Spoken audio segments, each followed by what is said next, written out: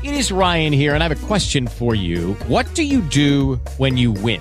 Like, are you a fist pumper, a woohooer, a hand clapper, a high fiver? I kind of like the high five, but if you want to hone in on those winning moves, check out Chumba Casino. At ChumbaCasino.com, choose from hundreds of social casino-style games for your chance to redeem serious cash prizes. There are new game releases weekly, plus free daily bonuses. So don't wait. Start having the most fun ever at ChumbaCasino.com. No purchase necessary. VGW. Void where prohibited by law. See terms and conditions. 18+. Hello, Hockey World. We are so happy to be with you today. And but first, it's Russ Cohen with something to say. Yeah, quick one. Tyler Glasnow, a really talented pitcher for Tampa, has come down with a partially torn UCL, and he has blamed the substance crackdown from MLB on the injury because now he can't get as good a grip on the ball, and said that's why he got injured. And I have to say, I like Glasnow as a pitcher. I don't care about what his flimsy excuse is, because at the end of the day, you're a major league pitcher. And if you're relying on that stuff, which was illegal, it was illegal from the start of the season. If you were relying on that to keep you healthy, then that's on you. And so I just, I don't understand it. Now they've also outlawed sunscreen, which I get because it's another substance you can put on the ball. But to blame an injury on it, I just don't get it. Great. So when a starting pitcher sues Major League Baseball for getting skin cancer, For sunscreen? Russ, I 97.35% agree with you.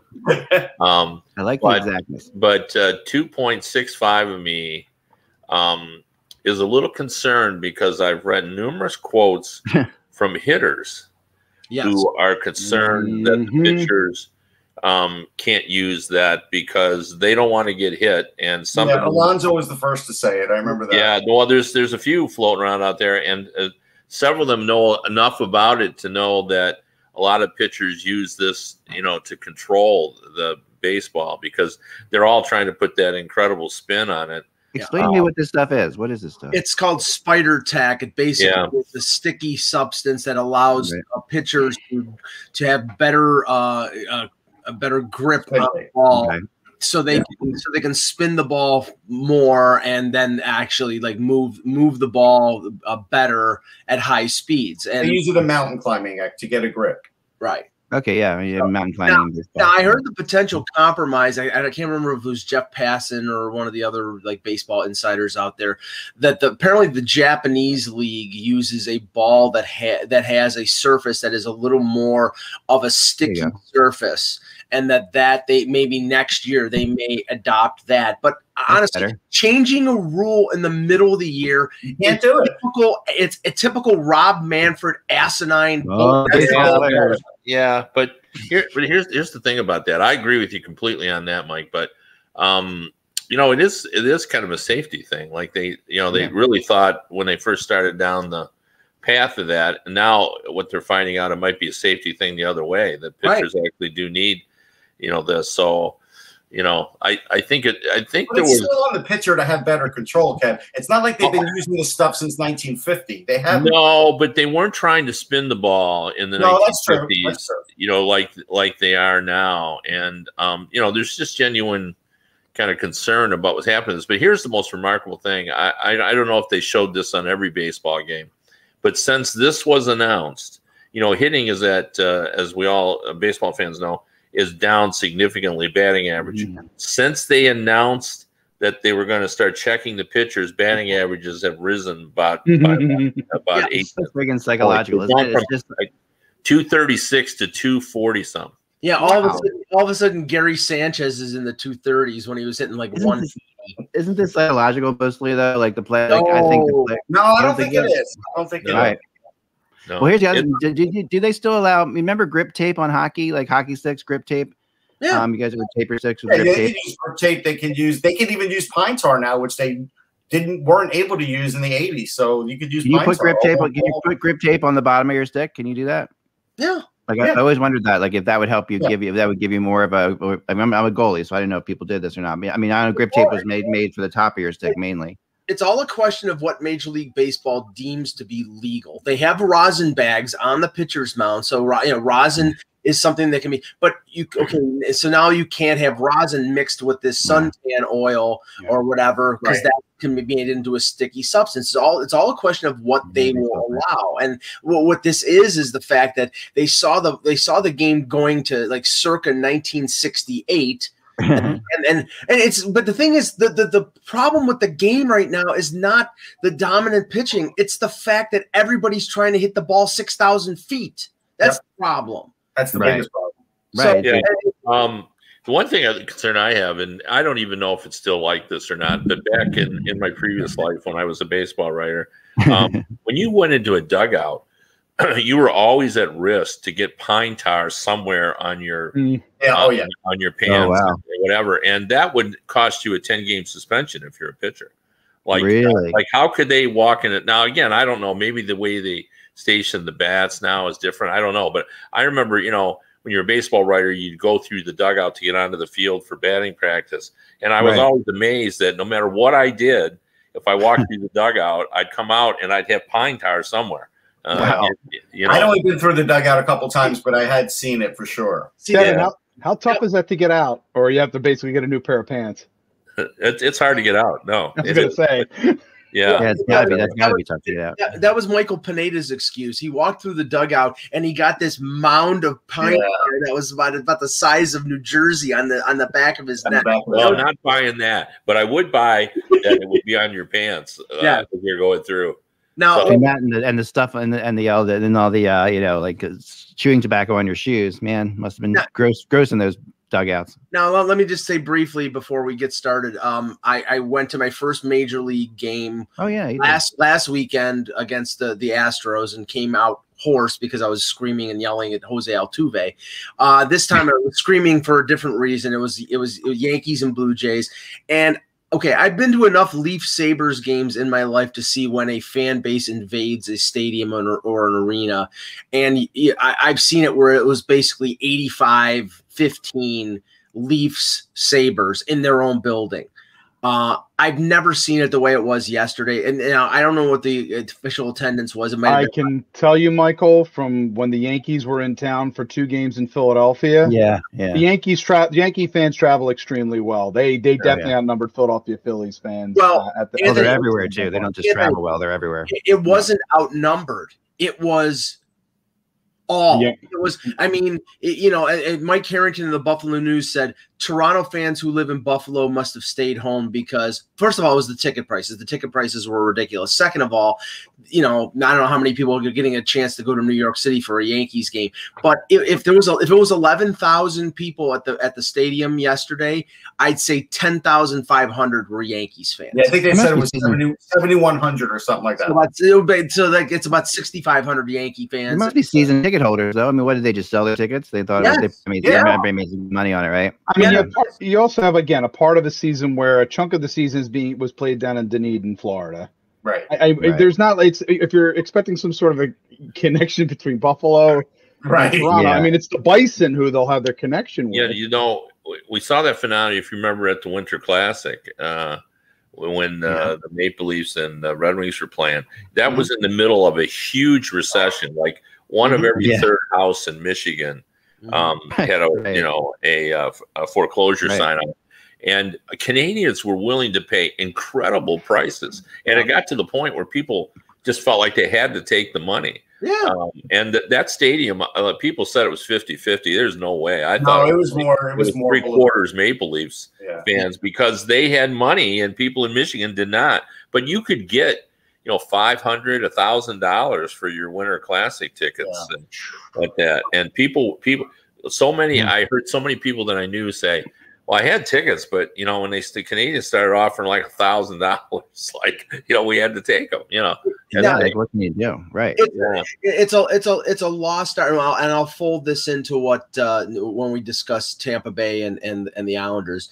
It's a lost art to appreciate radio broadcasts.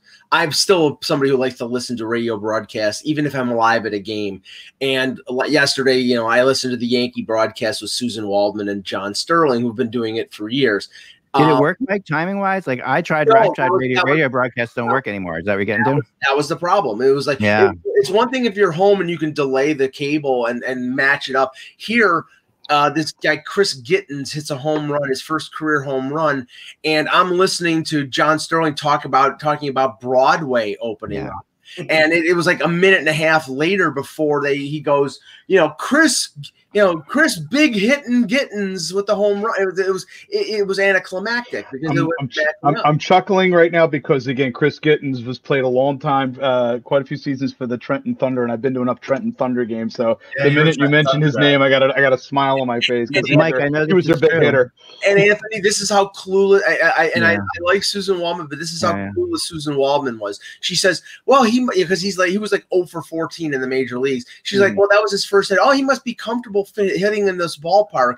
He may have played here last year. Excuse me, the minor leagues were completely shut down last year, and he had never been above Double-A for this year. And they didn't play. They didn't play Triple-A games in Buffalo this year, Susan. So what are you talking about?"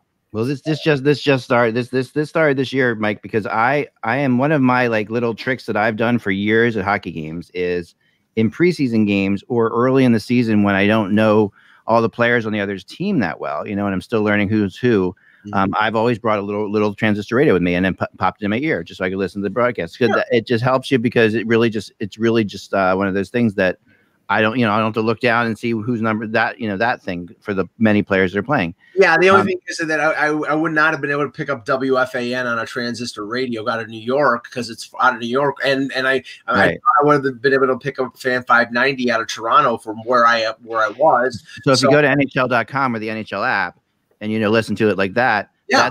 That's always been delayed, so that's fine. So you have to have a radio. So, but so then now that all radios are most of the stuff's on FM, FM's in HD radio now. If you just tune into an FM radio, it's on HD radio, right, and an FM transistor thing, and that's delayed too. So you can't get any. It's really frustrating. Anyway, let's move on. Yep. Here we go. But let's start. Hello, Hockey World. It is Wednesday, June 16th, 2021. I'm Michael Agello, and I'm not pissed off. No, my goodness. I'm Anthony Mangione, and I'm happy for Michael. Wes Cohen from Sportsology, and look for my Kindle Vella Tales from the NHL Draft Story series that will probably start coming out on Saturday. You can get it on the app or at Amazon.com. That's a mouthful. Yeah, I'm Kevin Allen. I just have nothing to add to all that. You do have a really good article we're going to get into, Kevin. And I'm Eklund. You're watching the HockeyBuzzCast on HockeyBuzz.com. This is the podcast that comes every Monday through Friday at this time to fill you in the comings going in the hockey world. And before we get into last night, and then subsequently tonight, we have a little bit of news kind of stuff flying around today. I wanted to just do like a quick run around the league. There is a big rumor now. I don't know if it's official yet. Has the Brind'Amour Moore thing been announced? But it looks like Carolina and Brind'Amour Moore are very close to actually annouing something. Hasn't been announced yet, but that's what I heard. And direction's pointing that way. Yes. Yeah, it's pointing that way. And I talked to a source of mine, and Ron Francis did obviously talk to Brind'Amour Moore, which you kind of would assume he would have, because Brind'Amour Moore is a free agent now, right? So you could talk to him, and that's at least we said. That's at least I heard. But yeah, Brind'Amour Moore, and like you had said, Kevin, all along, this is going to get done. It really looks like it is.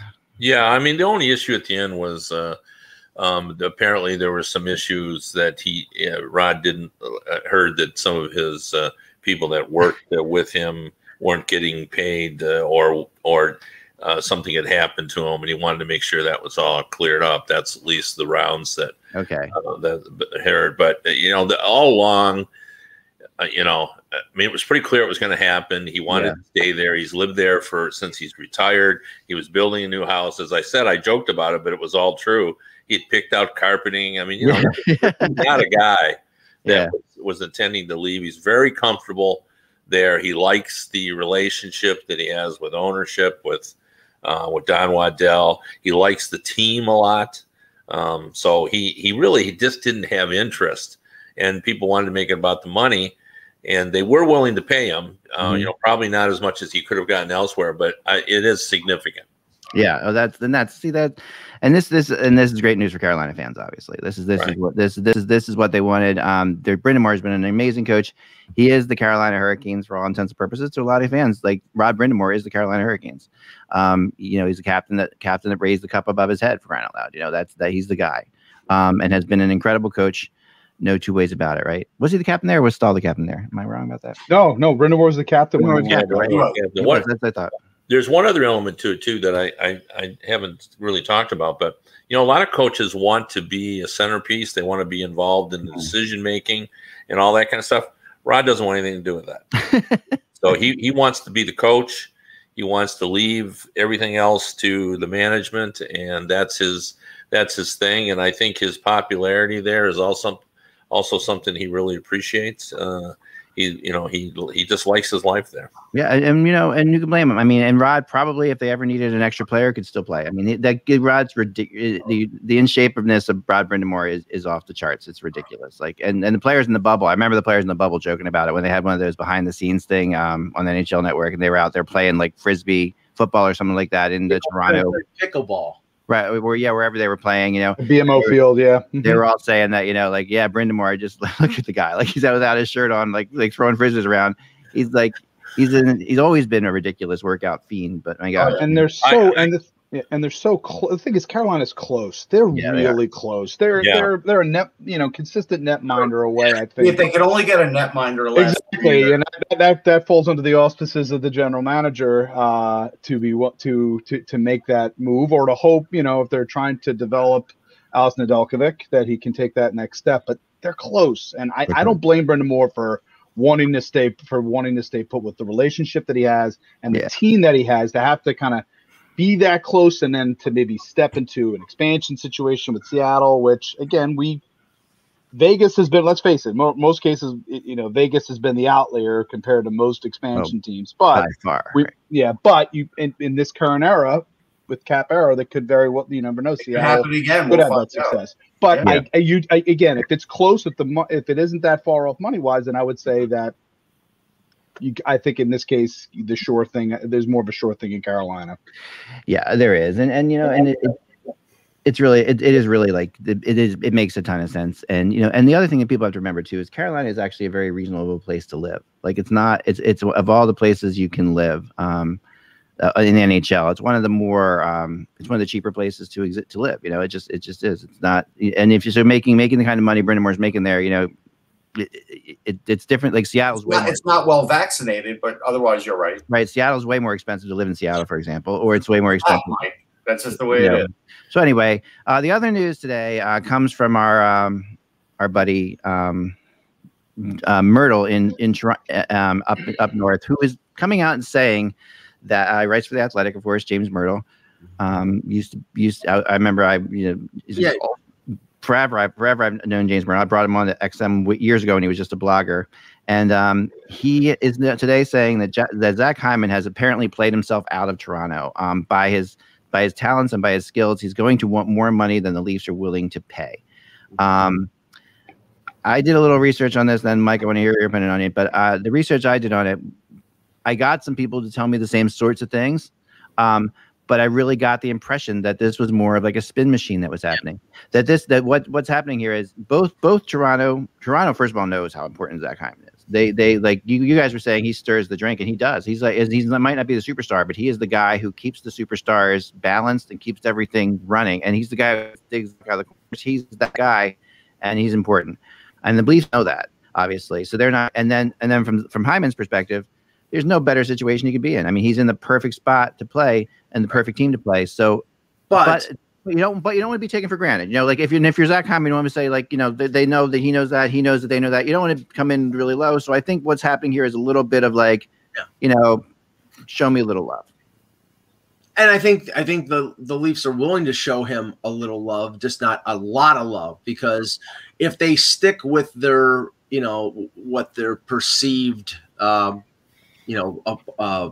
philosophy was after the season-ending media availabilities, we're not going to touch the core four. Then you're locked into sort of nickel and diming Hyman on a long-term extension. I mean, you can do a number of things. You can extend the term to 6 or 7 years. You can load it with signing bonus early on, but they're probably limited to probably around $4.5 to $5 million at the most on Hyman. And Hyman might, in a market where there is not a lot of teams out there with a lot of cap space, but a team like Detroit, where, he played with Dylan Larkin at Michigan, maybe they would be willing to pay more because they have a lot of cap space, or teams like Buffalo or Ottawa or New Jersey. They have lots of cap space. The Leafs don't, if they stick with that philosophy. Again, I believe that they pumped up the value and they backed the core four because they had to. Because what are you going to do? Slam all the guys that lost that were primarily responsible for losing the series against Montreal? No, you're going to say we believe in those guys. But if they get an offer for a William Nylander, I think they would address it. They would possibly take it because they have more than Zach Hyman to worry about over the next couple of years. They have to sign Morgan Rielly, and I don't see them being able to add a number one defenseman like Morgan Rielly in free agency over the next couple of years. So that's why I continue to believe. Now, I talked to somebody and they said it makes too much sense for Hyman in Toronto. It makes too much. Dubas knows the value of Zach Hyman. When Zach Hyman before he was at Michigan, when he was basically at almost draft age, his advisor was Kyle Dubas. Right. Kyle Dubas was the one who suggested they trade with Florida for his draft rights when he was after his senior year at Michigan.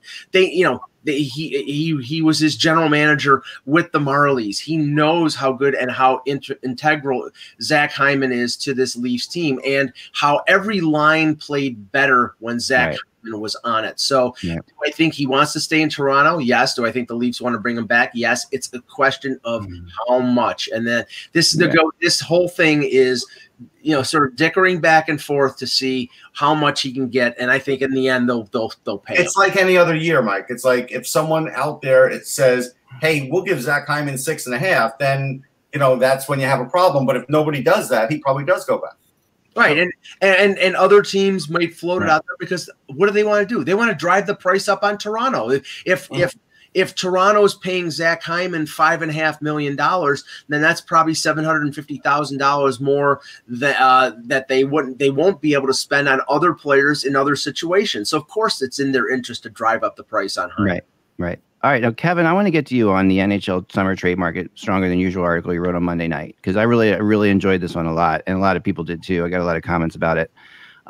People in the chat room were talking about it, and I guess the big name is Jack Eichel, right? And and Jack Eichel's not on your list. I just didn't put him on because I don't know what they're going to do, and I really didn't. It didn't seem at that point, since I've written that in the last 48 hours, it's pretty clear they're going to trade him. So you think it is clear they're going to trade him? Do you really think that now?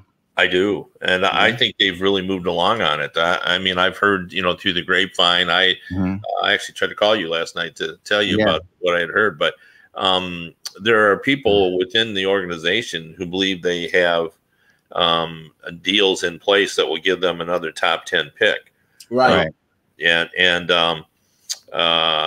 That tells us who they're thinking. They're thinking Columbus, Anaheim, which are. I was told Columbus is a legit contender in this. Yeah, well, so is Anaheim as well. Although I don't think they have the pieces. I'm actually going to write about this as soon as we get off of the. You don't think Anaheim does? Or you don't think Anaheim is the third overall pick?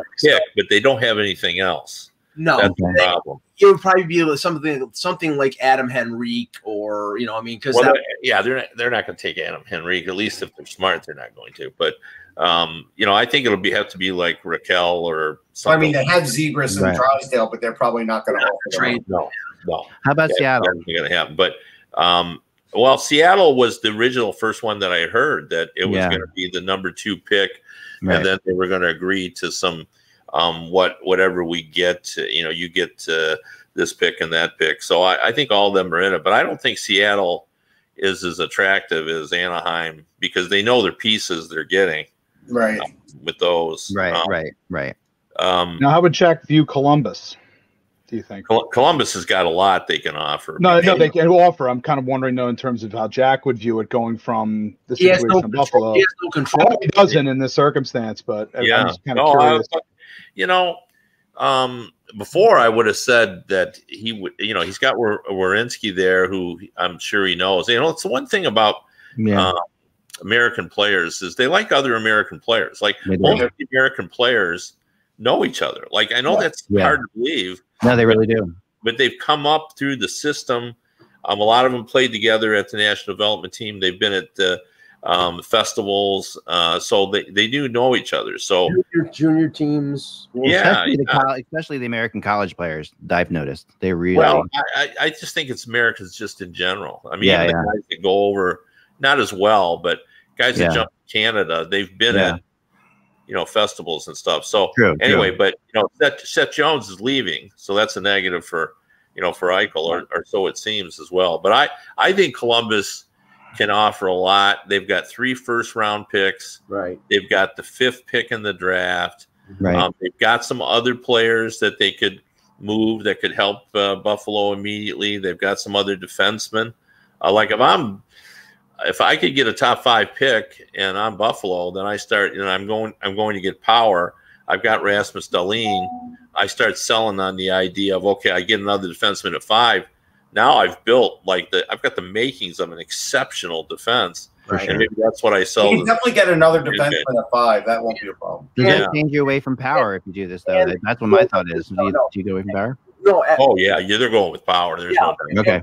Yeah. Even if you have to wait for power a year, what we've learned in the semifinals this year with all the teams having big, rangy, talented defenses, the opportunity to add power to Dahlin, to Samuelson, to Will Borgen, they have a lot of good young defensemen. It makes total sense for them, even if they have to wait a year for power. Yeah, and I think they'll be waiting a year. I do. Yeah, and that's fine. That's fine. But because he said that, so I guess we'll have to take him at his word. But even other players are assuming that too, Kat, that I've interviewed. So, but Pierre LeBrun listed L.A., Minnesota, Anaheim, Columbus, the Rangers, obviously, and Philadelphia. And this, ironically, he didn't list Boston because, and I talked to a couple people about this, the Sabres will never trade Jack Eichel to Boston. And Russ, when we talked this morning, I don't think they're trading him to the Rangers.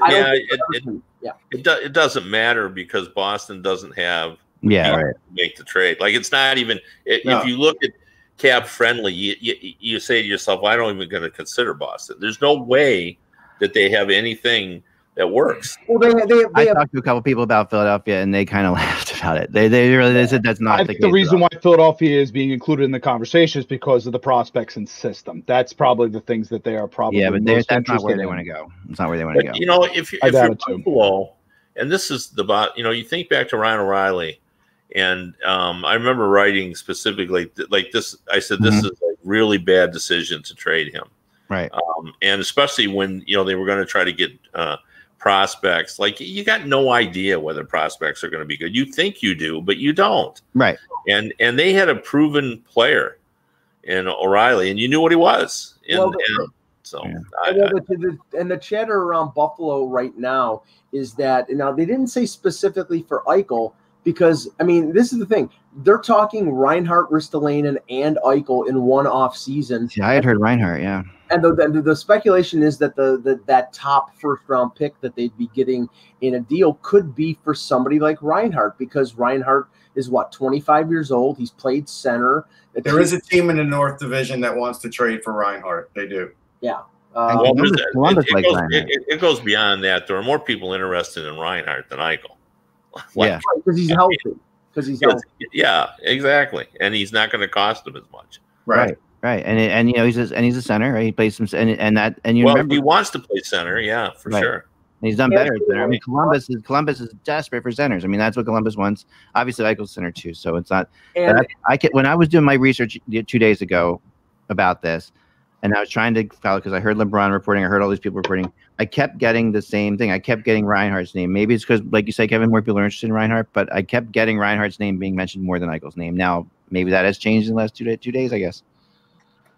I don't. Well, I don't. I mean, I think that there's interest in both of them, and but Eichel's name is really kind of heated up, and and there's a lot of teams that are interested, but I think they've kind of narrowed it down. They know what they want. They really want another early draft pick. Apparently, that's what the rumor is, and they've settled on that. And from the other Columbus position as well that we haven't talked about, but we all.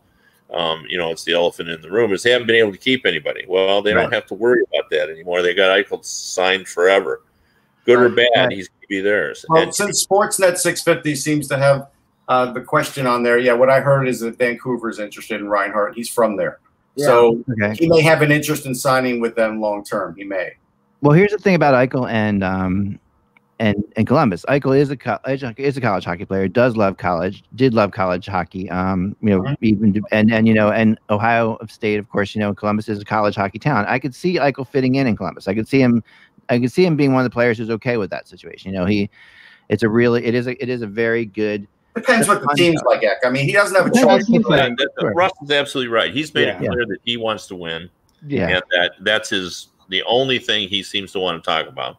He has to have some idea, some inkling of the direction of the team. It has to be something that's attractive to him. Roslovich is a fellow American, is also from Columbus. You've got Line potentially who could play on his wing. They could potentially be an outstanding 1-2 punch together. Yeah. To me, Columbus makes sense, but if it's about winning and winning sooner, Columbus may or may not be necessarily the option that he'd be looking for. And a trade with Columbus, as William in the chat says, I think any trade with Columbus would include one of the two goaltenders, because right now the Sabres do not have a goaltender signed for next year. It's right now their number one goalie would be Ukko-Pekka Luukkonen, and get one of the goalies, either like Foodie or Chinnikov. You're going to have to get one of those, and then get at least two first. Yeah, I was going to write that. Cool. That the goalie for sure. They need to get a goalie, and they're willing to trade one. Although I think the hockey world, and I could be wrong on this because I didn't ask anybody, but don't you have the impression that they see their goalies as equal, and the rest of the hockey world is only fascinated with Merzlikins? Like that's how I feel. Yeah. I think that's changed, because I think 2 years ago they were high on Korpisalo. Everybody kind of was. And then I think that's cooled off, but it doesn't mean he can't do well somewhere else. Until Merzlikins had that long streak in January until he took over when Korpisalo got hurt, but then Korpisalo played great in the playoffs. Right. Any trade. The important thing for the Sabres, just like with other teams that are in smaller markets, they have to get players like Columbus. They have to get players under contract in return for these players, especially Eichel. Like a Reinhart deal, maybe they have to take somebody back like a Beagle or a Roussel to balance out the money because they have so much cap space. But they better get somebody who's controllable for long term, because they can't sign free agents. They don't want to come here. Yeah, I can tell you this. The Flyers, when I talked to them today, the name that they said made the most sense with Buffalo for them would be Ristolainen, and that's the guy that they would like to grab, and he's on your list, Kevin, too. And the Lance Lasowski, who covers the Sabres for the Buffalo News, reported yesterday that the Devils are interested in Ristolainen. You're going to find a lot of teams, because he's a 1-year contract. At $5.4 million, he's a right-handed D, and I think he's been misserved by playing in Buffalo over the last few years. I think he's a lot better than a lot of people think he is. He's the reverse of the analytics darling. He's who they post up on the wall and throw darts at. Well, if you go all the way back to pre-COVID, the Flyers had interest in him then too, and they were really that. Honestly, you can go back to draft day. Yeah, you can go back to his draft day. I remember the trade deadline. The Flyers felt like they were kind of close to getting him at the trade deadline pre-COVID, like right before that hit. If you remember, the trade deadline was a couple weeks before COVID hit, and that was something that they really felt like. So yeah, that's something I think. Yandel's on your list too, Kevin. He's an interesting one for sure. Yeah, I don't know how people are going to feel about that. The contract is just past that point where it's movable. He's still got some offensive ability, but boy. But he controls it all. He has the no movement. But why would you want to be, where the coach doesn't appreciate what you offer. Yeah. He was a big factor last year for them too. Although at times he was horrible. He is so inconsistent. You'll see him make defensive plays that just baffle you, but then he'll also score a really big goal. That's the career of Keith Yandle.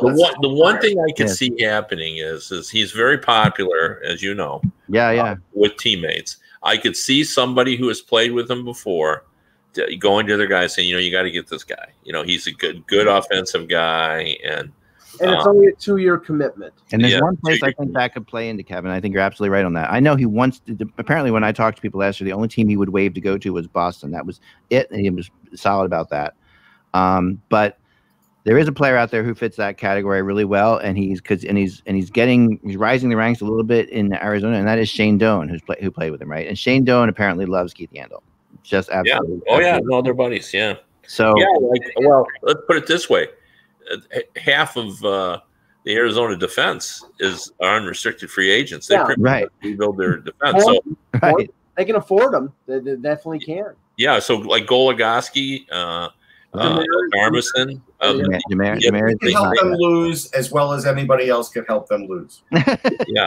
One thing is I watched a lot of Arizona games, so I don't know why, but my impression was that their offense was as bad as it was in the previous season, but it was actually improved last season. And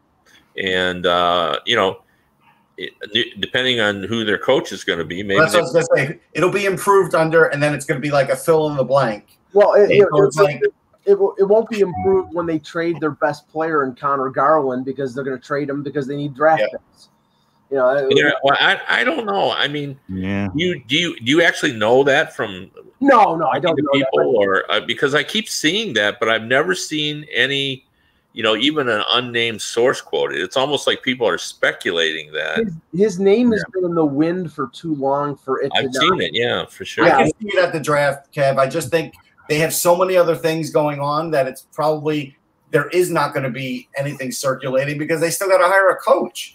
Yeah, I mean, I did hear his name from a GM last year, that it was out there, that it wasn't an untouchable, that he had discussed it.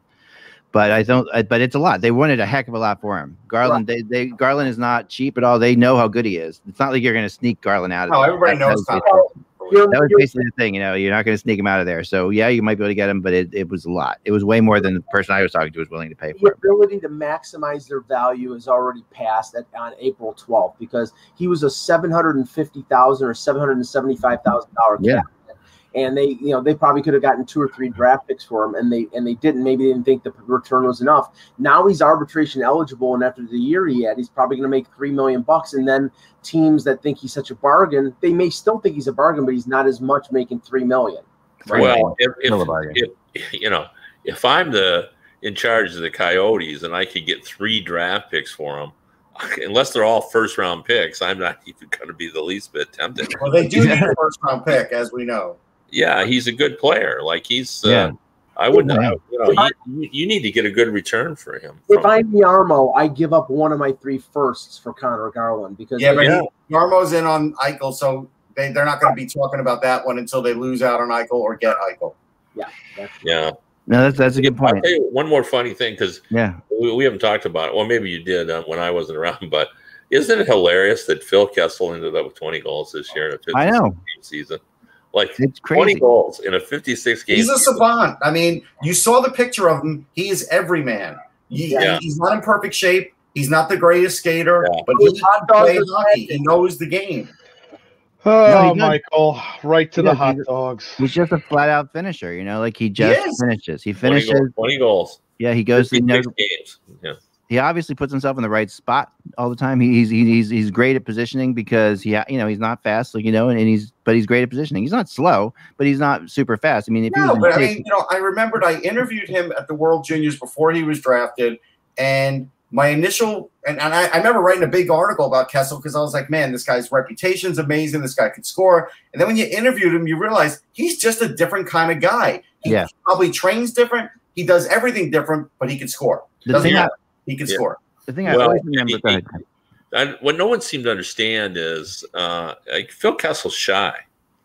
Yeah, he's a little shy. Yeah, he's real shy, and he really just is not comfortable, you know, in the spotlight. So, and I think people sort of miscast him as, you know, a malcontent as opposed to. Yeah, I think you're right about that. Yeah. I'll tell you the best story, and this fills that perfectly, Kevin. This is exactly what you're saying. My favorite Kessel story was when we were in Washington at that pre-Olympic thing, where the Kessel was part of that team. We're down there at the pre-Olympic thing, and I remember going it was at one of these arenas that had 2 arenas, you know, and there was youth hockey going on in the other arena, and there were people around, and they were mulling around, stuff, that kind of thing.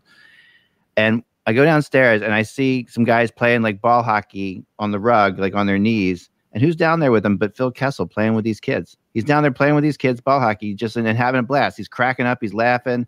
They think it's the greatest thing in the world. They're playing with him, and he's just loving it. And it's like that to me is like that kind of epitomizes Phil Kessel. He doesn't want to be talking to the media. He wants to just be hanging out, talking to these guys, talking to these kids. He was literally playing with the kids. What happened in Toronto showed that he didn't like talking to the media, but he scores goals with relish. Well, Toronto's not an easy place to talk to the media either. So, I mean, that's a crazy situation. All right, let's get last night's game because, man, a lot of controversy behind this one. Let me start off with this because I didn't see it until this morning. I was as I was talking. Bigger than the refs, Mike. As I was mentioning before, I was at the game and I was listening to the radio broadcast of Dave Mishkin and Phil Esposito, which is always entertaining. Yeah. And Phil it was basically like Nagasaki in the radio booth when Pelech pushes point into Varlamov. I didn't realize how ridiculous this call on. Oh, it was just until I saw it this morning. I mean, I'm sorry, he projectiled point into Varlamov. Yeah, this was not like Corey Perry sort of like, oh, I'll just bump into the goal. No, thrown into him. And I mean, must be a Sorokin fan, Mike. That's all I could think of. Pelech. Right. I mean, that's crazy. Why would you do that? I mean, Varlamov it was an awful call, but a terrible play too. Like really, seriously, a terrible play. It was to break up a play. That's what he was doing. Yeah, but you're risking the entire season by throwing him into your goalie like that. I mean, you really are. I mean, legitimately, Lord, what? I mean, and it was a horrible call. It was, but not the only horrible call. Because, no, it wasn't the only one. No. Because and again in that, so then the too many men on the ice goal for the Lightning. Now, granted, it had nothing to do with the goal, and I think that's what needs to be mentioned. Like that it could have been 20 guys on there. They were all by the bench. Right. It didn't matter, but still, this is the kind of thing to me that frustrates the hell out of me in the NHL because it's so simple to fix. And why don't we have a 30-second replay after every goal that's reviewed in the playoffs? Games would take 5 hours. No, it wouldn't, because it didn't take long to figure this out. Most goals, it would be like reviewing the Zapruder film. I'm telling you, you're going to get. Most goals are obvious, Anthony. But if you see something that's suspicious like this, then you're sure it takes time. You know what they could do? They could have like almost like a beeper on them, or just on their phone, get a text from Toronto the minute that play happened while they're getting ready to get into the next play. They get a quick text and it says, "We've reviewed it. It's not that, it's this." They could do that, and it wouldn't take any time at all. They don't need to review it there. Toronto sees everything. Right, like a button. But you can't see everything. I'm with you. There has to be some human error left in the game. Otherwise, it's always going to be confusing. Like, how long do they wait? For make sure that Toronto's not going to call them. I think the thing would be if Toronto contacts you, then they contact you. If they don't, but then the thing would be, if you'd have waited 15 more seconds, you would have seen it. So it's really simple though. I mean, you're in Toronto, a goal scored, bam! Immediately it reverses 30 seconds, and you play the last 30 seconds through a couple angles. Everyone's looking at it. Is this only for the playoffs, or is this for the regular season? I'm even willing to just say for the playoffs. Because you have 14 games going on a Thursday. Right. But like, especially when you get to this point. Make an argument if we're in a playoff race and there's two teams that are real close, and that call happens during the regular season, and you're only going to do it in the playoffs. We're opening up Pandora's box. Doesn't the NFL have something? Doesn't the NFL do something like this just for the playoffs? No. No. I thought there was but the NFL does have, like, in the last 2 minutes of a game that. But that's every game, playoffs or not. They're automatically reviewed. Yeah. I mean, so like to me, this is just but one it's of not penalties. It's only scoring chances. It's only scoring chances and first downs. Right. I'm not, but yeah, but there's two things that are easily determinable right away. One is if the puck goes out of like play and hits like the netting and comes back in. We've seen that happen. That's something that you should be able to fix immediately because that you might not have seen it. And the other is tuning him on the ice. They're just crazy, obvious things that you see immediately. So why can't if they want to change the rule to include that, I think I could go for that. But you can't just have it open ended where whatever they see, that will take too long. Right. Yeah. Okay. So each team. These are not subjective things. That's what I'm saying. Like these are not video. Whoa. Each team has a video review component to them. If you do like the NFL where you have, and maybe it won't be a red flag you throw onto the ice, but if they have time to review before play starts, they could appeal to Toronto to get them to overturn a call. Maybe you could do that, but you can't have Toronto being the arbiter of every play that goes on. If you want to get it right, you could. But I'm not talking about I'm not talking about every play. I'm not talking about every play, though. They wouldn't do it on every play. No, not every play. But if let's put this thing this way. Like, I'm okay if they say, okay, add too many men on the ice to the other one. Okay, now we're looking for two things. But if you say review every scoring play, and if there's something wrong with it, let them know. If some guy punches somebody behind the play, if he knocks them down early, do you call that? I mean, it's still going to be subjective. It is. No, it's still gonna be subjective. But here's another one: hand pass Pavelski. That's another one that was easily determinable immediately upon review. Remember that goal? Right. And to me, there are things that are not. These aren't judgment calls. He hand passed it to him. It's not a judgment call if there's 7 people on the ice. It's not a judgment call if it hits his netting. Like, just find the non-judgment situations, I guess is what I'm trying to say. Well, but that's different from where you started out. Yeah, you're right. You're right. No, you're right. But to me, this is like, but I think that maybe that's the place it has to be. It has to be looked at. Maybe it will be, but the Islanders, at the same time, like I said, it didn't mean anything in the goal. It didn't matter. No. The Islanders fans can't sit back and complain about it, really, because honestly, it just. Let's talk about this. And I didn't look up how many power plays Tampa had last night. I'll check it after I get done blabbering. But the fact, and Russ and I talked about this, the Islanders act of after the whistle and the cheap shots that they've been doing throughout the first 2 series, especially against Boston, they out-Bostoned Boston, which I didn't think was possible. And in this series, the radio broadcast, they were going banana, going nuts when Yanni Gord had his helmet ripped off and then he got punched in the face and there was no, talk about inconsistent refereeing. When a guy gets cold cocked, has his helmet taken off and there's no call. Okay, then you can't complain when somebody else takes a baseball swing with a stick at somebody's head. I mean, it got to the point where.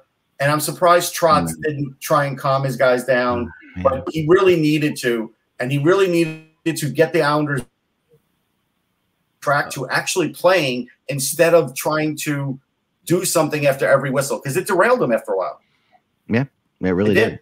It did. And then Tampa's better offensively. We know that. They're more talented. So the worst thing you can do is keep going to that part of your game and keep doing that, and then eventually get a couple penalties called against you, and Tampa's power play will kill you. Like, it's just it's not a smart way of playing. I get you have to challenge every inch, but you don't have to elbow somebody in the face every inch. And what's interesting about this as well is, of course, we know in Game 1 they had Ross Johnston right across, from Killorn, and it was sort of the threat of that, and it didn't quite plan out that way. Whereas in this game, there was a bit more of that without Johnston being in the lineup, and things just went off the track. I mean, look, perfect example too. You can't be a bigger jerk than Patrick Maroon. If the Islanders try, even if Matt Martin tries, he can't do it. Trust me, Pat Maroon's got that game part of his game down pat. So if that's the guy you're taking off the ice, you're not winning that. Yeah, it's true. It also did occur to me yesterday when we were talking about, or 2 days ago, we were talking about the whole thing with Kucherov and the extra, and we were talking who would they have lost, and Kevin said that, it would have been Palat. Palat's right. I was watching him score 2 goals last night. It just was like, it was burrowing into my head. It's like, yeah, they would have lost Palat, who was Kucherov set up for 2 beautiful goals last night. But it couldn't have been clearer what is happening there. Yeah, Braden Point's heating up too, and that is a problem for the Islanders too, because if Point is on, he could be as good as Barzal, and that's a problem for the Islanders too. So what struck me, but beyond all the controversy, because there was plenty of it last night, what struck me is that I really appreciated how the Islanders have played in the first 2 series, and Tampa Bay has played hard as well. And when I realized that when both teams are playing at a high level, Tampa just has a little bit of advantage with the skill level. They do. They have more guys who can, break through the no room and maybe get the shot or maybe score a goal, and and they're just more experienced. Like that's the advantage in this series. They had the Islanders out there, Kev, for like 2 minutes on one shift. Yeah, 2 minutes. Yeah, and Andy Green looked like he was going to pass out. I mean, I know. Like the Islanders have really played well. They have. They have, and in I do have the Islanders still winning the series, and I do think this is going to be a back and forth. I'm not sure it's going to, especially once it goes to the Coliseum. I think it's going to get very interesting. How do the Islanders handle sort of what's going to be how do they handle that level of crazy energy in the arena, all the emotion? And if they can harness it and use it to their advantage and play the game that's made them successful thus far in the playoffs, I still think that they have a very good chance of but when you get into the skill areas, absolutely, I would agree with you there, Kevin. Especially this is where you're missing Anders Lee, who could potentially battle with some of those big defensemen up front. It's huge. It's huge. Tampa, that's where you kind of look at it and say, Palmieri's good, but he's not Anderson. But I think that the Islanders have to be concerned about actually getting too whipped up, too emotional. That's what I'm saying. Exactly. They have to harm. It's going to be again. I've seen it with Islander fans trying to get tickets. The struggle that they've had with Ticketmaster, for trying to get in. Anybody who's in that arena, it's going to be absolutely deafening. But it can turn against you if things go the wrong way. Yeah, you have Clark Gillies and Zach Wilson and the Jets offensive line all crushing beer cans on their heads.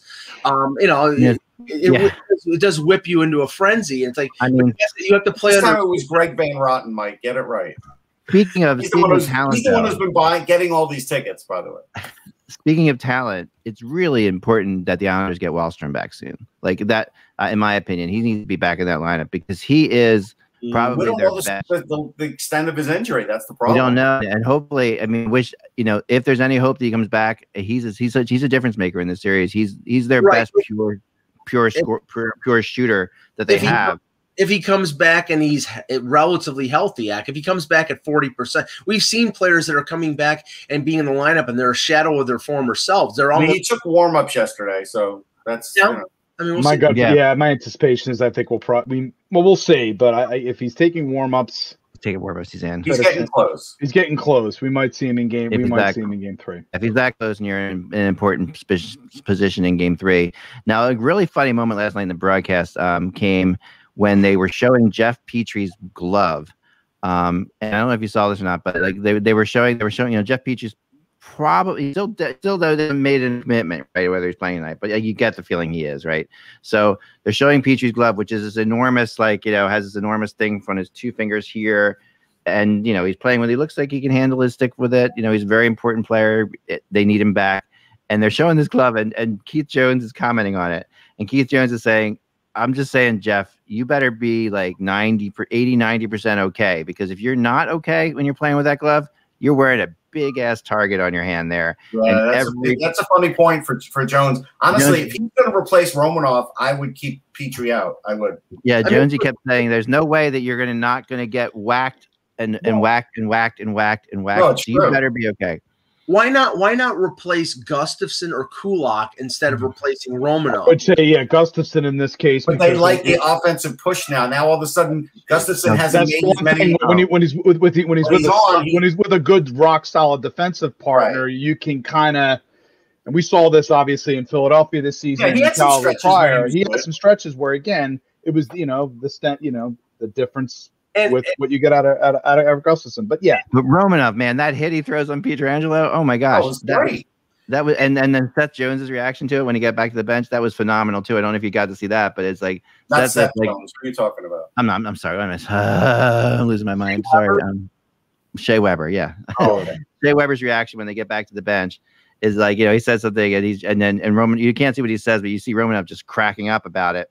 Whoa. And it was like that was a hell of a hit. I mean, that was in that moment there, combined with the first goal that was given up. I think Gustafson was usually responsible for. There's just no reason in my mind that Romanov. It was a heck of a hit. What effect did it have on the game? It had none. It had an effect on the game because in that early going, Mike, Montreal was totally taking it to them. And when you put down Pietrangelo like that, scored the goal. They didn't score the goal. Of course they didn't score the goal. But does that mean that he doesn't make that hit? He doesn't know that they're not going to score a goal. Mike, he's out there trying to at that point. I think it had an effect for Romanov, Mike, to keep him in the lineup. Yeah, I think that's what that did. No, it also was, if Montreal does score there, we're saying that had a big effect. I'm just saying that the reality is it was a good moment in the game for Romanov. I agree that I think it should warrant him staying in Montreal's lineup. But overall, watching the game in its totality, Montreal was thoroughly hemmed in that game after that early stretch. I mean, Vegas was able to activate their defense very easily in there, and at times between the two goals, between Montreal is not used to teams spending that much time in their own end. They're just not. There's no question. And the only thing I can equate Petrie, playing with the altered glove, and Kevin will know this, and everybody else will know this because of watching the NFL as much as we have over the years. When an offensive line has had a broken hand or a broken finger, they wrap up their hand. It's almost like a big battering ram. A club. It looks like a club. Yeah, it looks like a club. I mean, that's basically what Petrie's going to be playing one-handed, basically. Right, and that's why I don't know if that's worth it. Honestly, right. I don't think it's worth it. But Ducharme's going to do whatever he's going to do, man. Yeah, it's tough to say. Like, if it was 2-0 right now, it was one thing. But if they still have a chance tonight to send this back to Montreal 1-1 without Petrie, I would think about it. I would think about waiting a little bit longer and not playing him.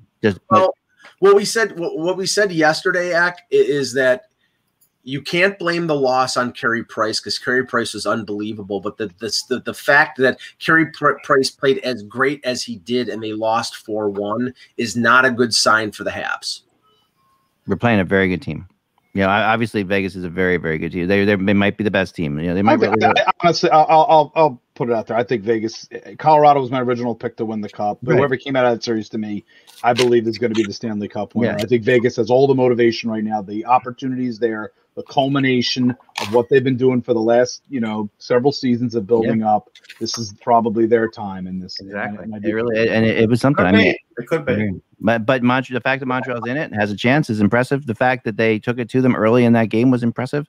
And yes, they didn't, they didn't keep it going. I mean, 10 minutes into it, they were no longer impressive. No question. I mean, they have that the way that Montreal plays, the way they have played a lot of. If you've seen, they've scored a lot of early goals. Like against Winnipeg, they scored early goals right away. That's what they were doing, and that's what they were. That's their strategy right now, to go out and score that early goal, and that changed the thing. Unfortunately, they ran into Fleury, who made some unbelievable saves early on there that just kept them. They kept Vegas in it, and then once Vegas was in it, then they were in it, and that was it. And there's no question about it. They're obviously a better team than Montreal. They're deeper than Montreal. They're faster than Montreal. But at the same time, Montreal's still in it. So I still want to see, and we always say, doesn't matter until you lose at home, right? So we'll see what happens, right? But game two is tonight. And Kevin says game one doesn't matter. My wife heard that. She's like, I had a whole long discussion with Jody about that. Kevin Allen says game one doesn't matter. She was listening to the podcast as we were going. Do you really think that's true? Do you honestly feel that way, Kev? I do. Here's what I don't feel that it doesn't matter. What I think is and covering the league for as long as I have, I've been fooled so many times by thinking a team has come out and won, and they look good, and then I realize that game one is just the feeling out game, and the series really doesn't get going till game two. So a follow-up question on that, Kevin. So do you think is it more of a factor if it's a road win versus a home win? Does it make any bit of a difference there? No, I've just covered so many series where a team has won the first game, and you think, "Wow, this is going to be a better series than I thought," and then that someone just takes charge and they roll. It serves as a wake-up call to the team if it's an upset. Well, and I really do think that there's something too, because always there's differing amounts of time for teams between series. And so I think that first game is always just, okay, we got to get a look and see how they're going to react to us. And then everybody figures it out. And they watch the video and they size up who can play with whom. And then they figure it all out. And I think both teams do that. But, one team usually I don't think it gives you as much help winning game one as people think it does. That's my take. I thought it was really interesting because and then then we're sitting there and another one of my wife's least favorite things in the world is when she says 71% of the time the team wearing blue that's leading after 2 periods wins the game. Like she hates things. She hates that statistic too. But it is true that 71% of the time in this that the team that wins game one wins the series. And that's that is kind of fascinating that way. Now that could be largely because game one is usually the home team at home, and they're usually the better team, and it could just play that whole thing out. But what's funny about your wife not liking that is the math geeks I know have taken over betting. I know and it's all about probabilities and stuff. And I saw, and I didn't quite get the whole thing. Maybe someone else has paid attention to it if you play this, but one of the baseball sites where you get a lineup every day and you compete. Somebody now is offering the chance where they set the lineup so you can compete against the set lineup as opposed to competing against everyone else, because the math geeks have completely taken over. Right. And they've sort of figured it out. So they're kind of bringing it back for the true baseball fans. So. That's for sure. That's and then she, of course, is that kind of a math geek, for no questions asked there. All right. That's all I got, guys. Anybody else got anything? We're good. Let me just ask Kevin this: see if the Dougie Hamilton story has advanced at all, because there's some speculation out there that Carolina is letting him go out there and test the waters and seek an 8-year deal.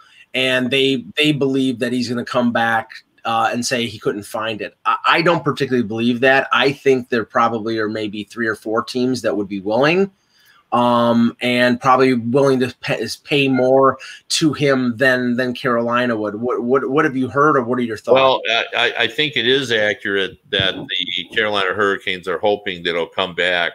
And I think I told this story. I talked to a general manager who went and looked at all the cap friendly. He said, yeah, I see 3 teams that'll pay Hamilton that money, and there are 3 teams he doesn't want to go play for. Right. And the teams that he does want to play for are not in any position to give him, that kind of money. Right.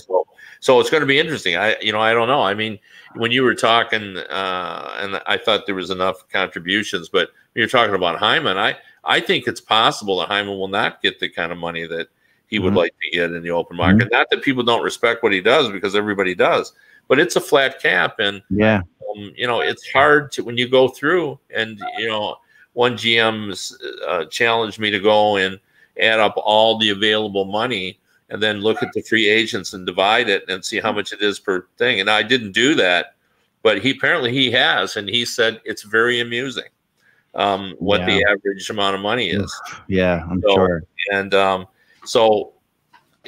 don't know. Something's going to give. Like, there's going to be some bargains somewhere if he's right. So, you're right. No, there absolutely is. And all that means when that number is low is that means that there's going to be a lot of guys taking very little. Like, there's going to be a lot of guys, because there's the big guys are still going to get paid, right, Kev? So like you're going to get the little. Well, yeah, you think so. You think that you get paid, but when they get to term, like when you look at the number of contracts that are out there that people regret, we go Skinner, we got Parisi, we've got Johansson, we've got Matt Duchene, to a lesser extent, we got Keith Yandel, Voracek. Yeah, Voracek. There's a lot of contracts out there. Even, you can even make a case for Ryan Ellis. Ryan Ellis is still a very good hockey player, but he hasn't been nearly as good as he was before he signed that long-term deal. Right. That's very true. It's very, very true. So anyway, there's a lot of guys out there. Now all of a sudden people are saying, boy, we should stay away from those lengthy deals. Now you kind of have to give them to some players, but A lot of GMs can't help themselves, though. No, you're right. You're right. And we say this every year when we think that the cap constraints are out there. You would think that this would generate more hockey deals. And I would think that this year would be It's starting to. Yeah, I think you're right, Mike. Well, there's already more players available in the trade market than's usually available. Right, which I think is why this is. I mean, and that number probably, I would bet that number is below $2 million easily. Like probably like 1.5 million, Kev. That the average amount of money left for the average amount of maybe 1.5. I would guess. Yeah, I don't know. He didn't tell me. He wanted me to do the math, and I just haven't had time to do it. I would guess it's around there. I mean, somebody mentioned Giroux in the chat. Randy mentioned Giroux in the chat. I wouldn't include Giroux with that. I think he's given based on his number. I think he's giving them their money's worth. He's giving Philadelphia their money's worth. It's the Voracek contract. Again, remember when Voracek signed that contract, he was. Listen, the JVR's contract was an upper echelon too. Well, we're forgetting the most obvious one, which is Bobrovsky, right? Like that's the one that's like. I mean, that's that is by far, I think, the worst contract. It is the worst. We didn't mention him, so that's the guy. I mean, that's $10 million, which is just ridiculous. Like that's a huge percentage of your cap right there. That's stuck. How about Erik Karlsson at 11.5? Yeah, it's bad. Yeah, sure. Yeah. The San Jose Sharks have the worst salary cap situation when you consider all of the contracts. Like they have 6 guys on their team who are getting paid big money for extended periods, who, in my opinion, are not living up to their average salary. And before they went to the Stanley Cup Finals, Kevin, they never had this problem. Like like Doug Wilson. But that was the thing. They got so close that they felt like they tried to push the boulder over. But Wilson was the best at keeping his cap under control. Right, but they got this close that they kind of pushed all the chips in. And that's the great temptation when you're that close as a general manager. I remember reading enough books and enough things on behind the moves, for example, that book about how many times you get to that point, and that's really the danger point for longevity in a lot of circumstances for organizations. I think Anthony is not about the general manager in this situation. I think that's the temptation point for the owner. Like I think it is, but then the GM has to make that. But again, the GM then has to make the decision on where you spend that money. I bet you a lot of Wilson stuff I think came from the owner. A lot of those bad deals. The one, what GMs will say to you sometimes about the long-term deals is you have to view them not in terms of the average salary, but we're paying them, say it's a $10 million contract. We're actually paying them $15 million for the first 4 years. Right. And then, that's what we got to do in order to get them. And then, we view the last part as where, we're paying them, kind of $5 million for that. Where we can buy them out and it doesn't hurt as much. So, but yeah. That depends. True. That's a good point. It depends. All right. Great stuff, guys. Have a great weekend. I'm just kidding. I got a lot of heat from Happy New Year. My family all heard me say that. Have a great weekend on Monday, and they were like, Dad. I'm gonna go upstairs to take care of the turkey and I know. Stuff. Just enjoy your weekend. Have a wonderful Christmas holiday. We'll be back again after that. Remember, without the buzz, it's just hockey. We will talk to you tomorrow. Hello, it is Ryan, and we could all use an extra bright spot in our day, couldn't we? Just to make up for things like sitting in traffic, doing the dishes, counting your steps, all the mundane stuff. That is why I'm such a big fan of Chumba Casino. Chumba Casino has all your favorite social casino-style games that you can play for free anytime, anywhere with daily bonuses. That should brighten your day a little. Actually, a lot. So sign up now at ChumbaCasino.com. That's ChumbaCasino.com. No purchase necessary. VGW Group. Void where prohibited by law. See terms and conditions. 18+.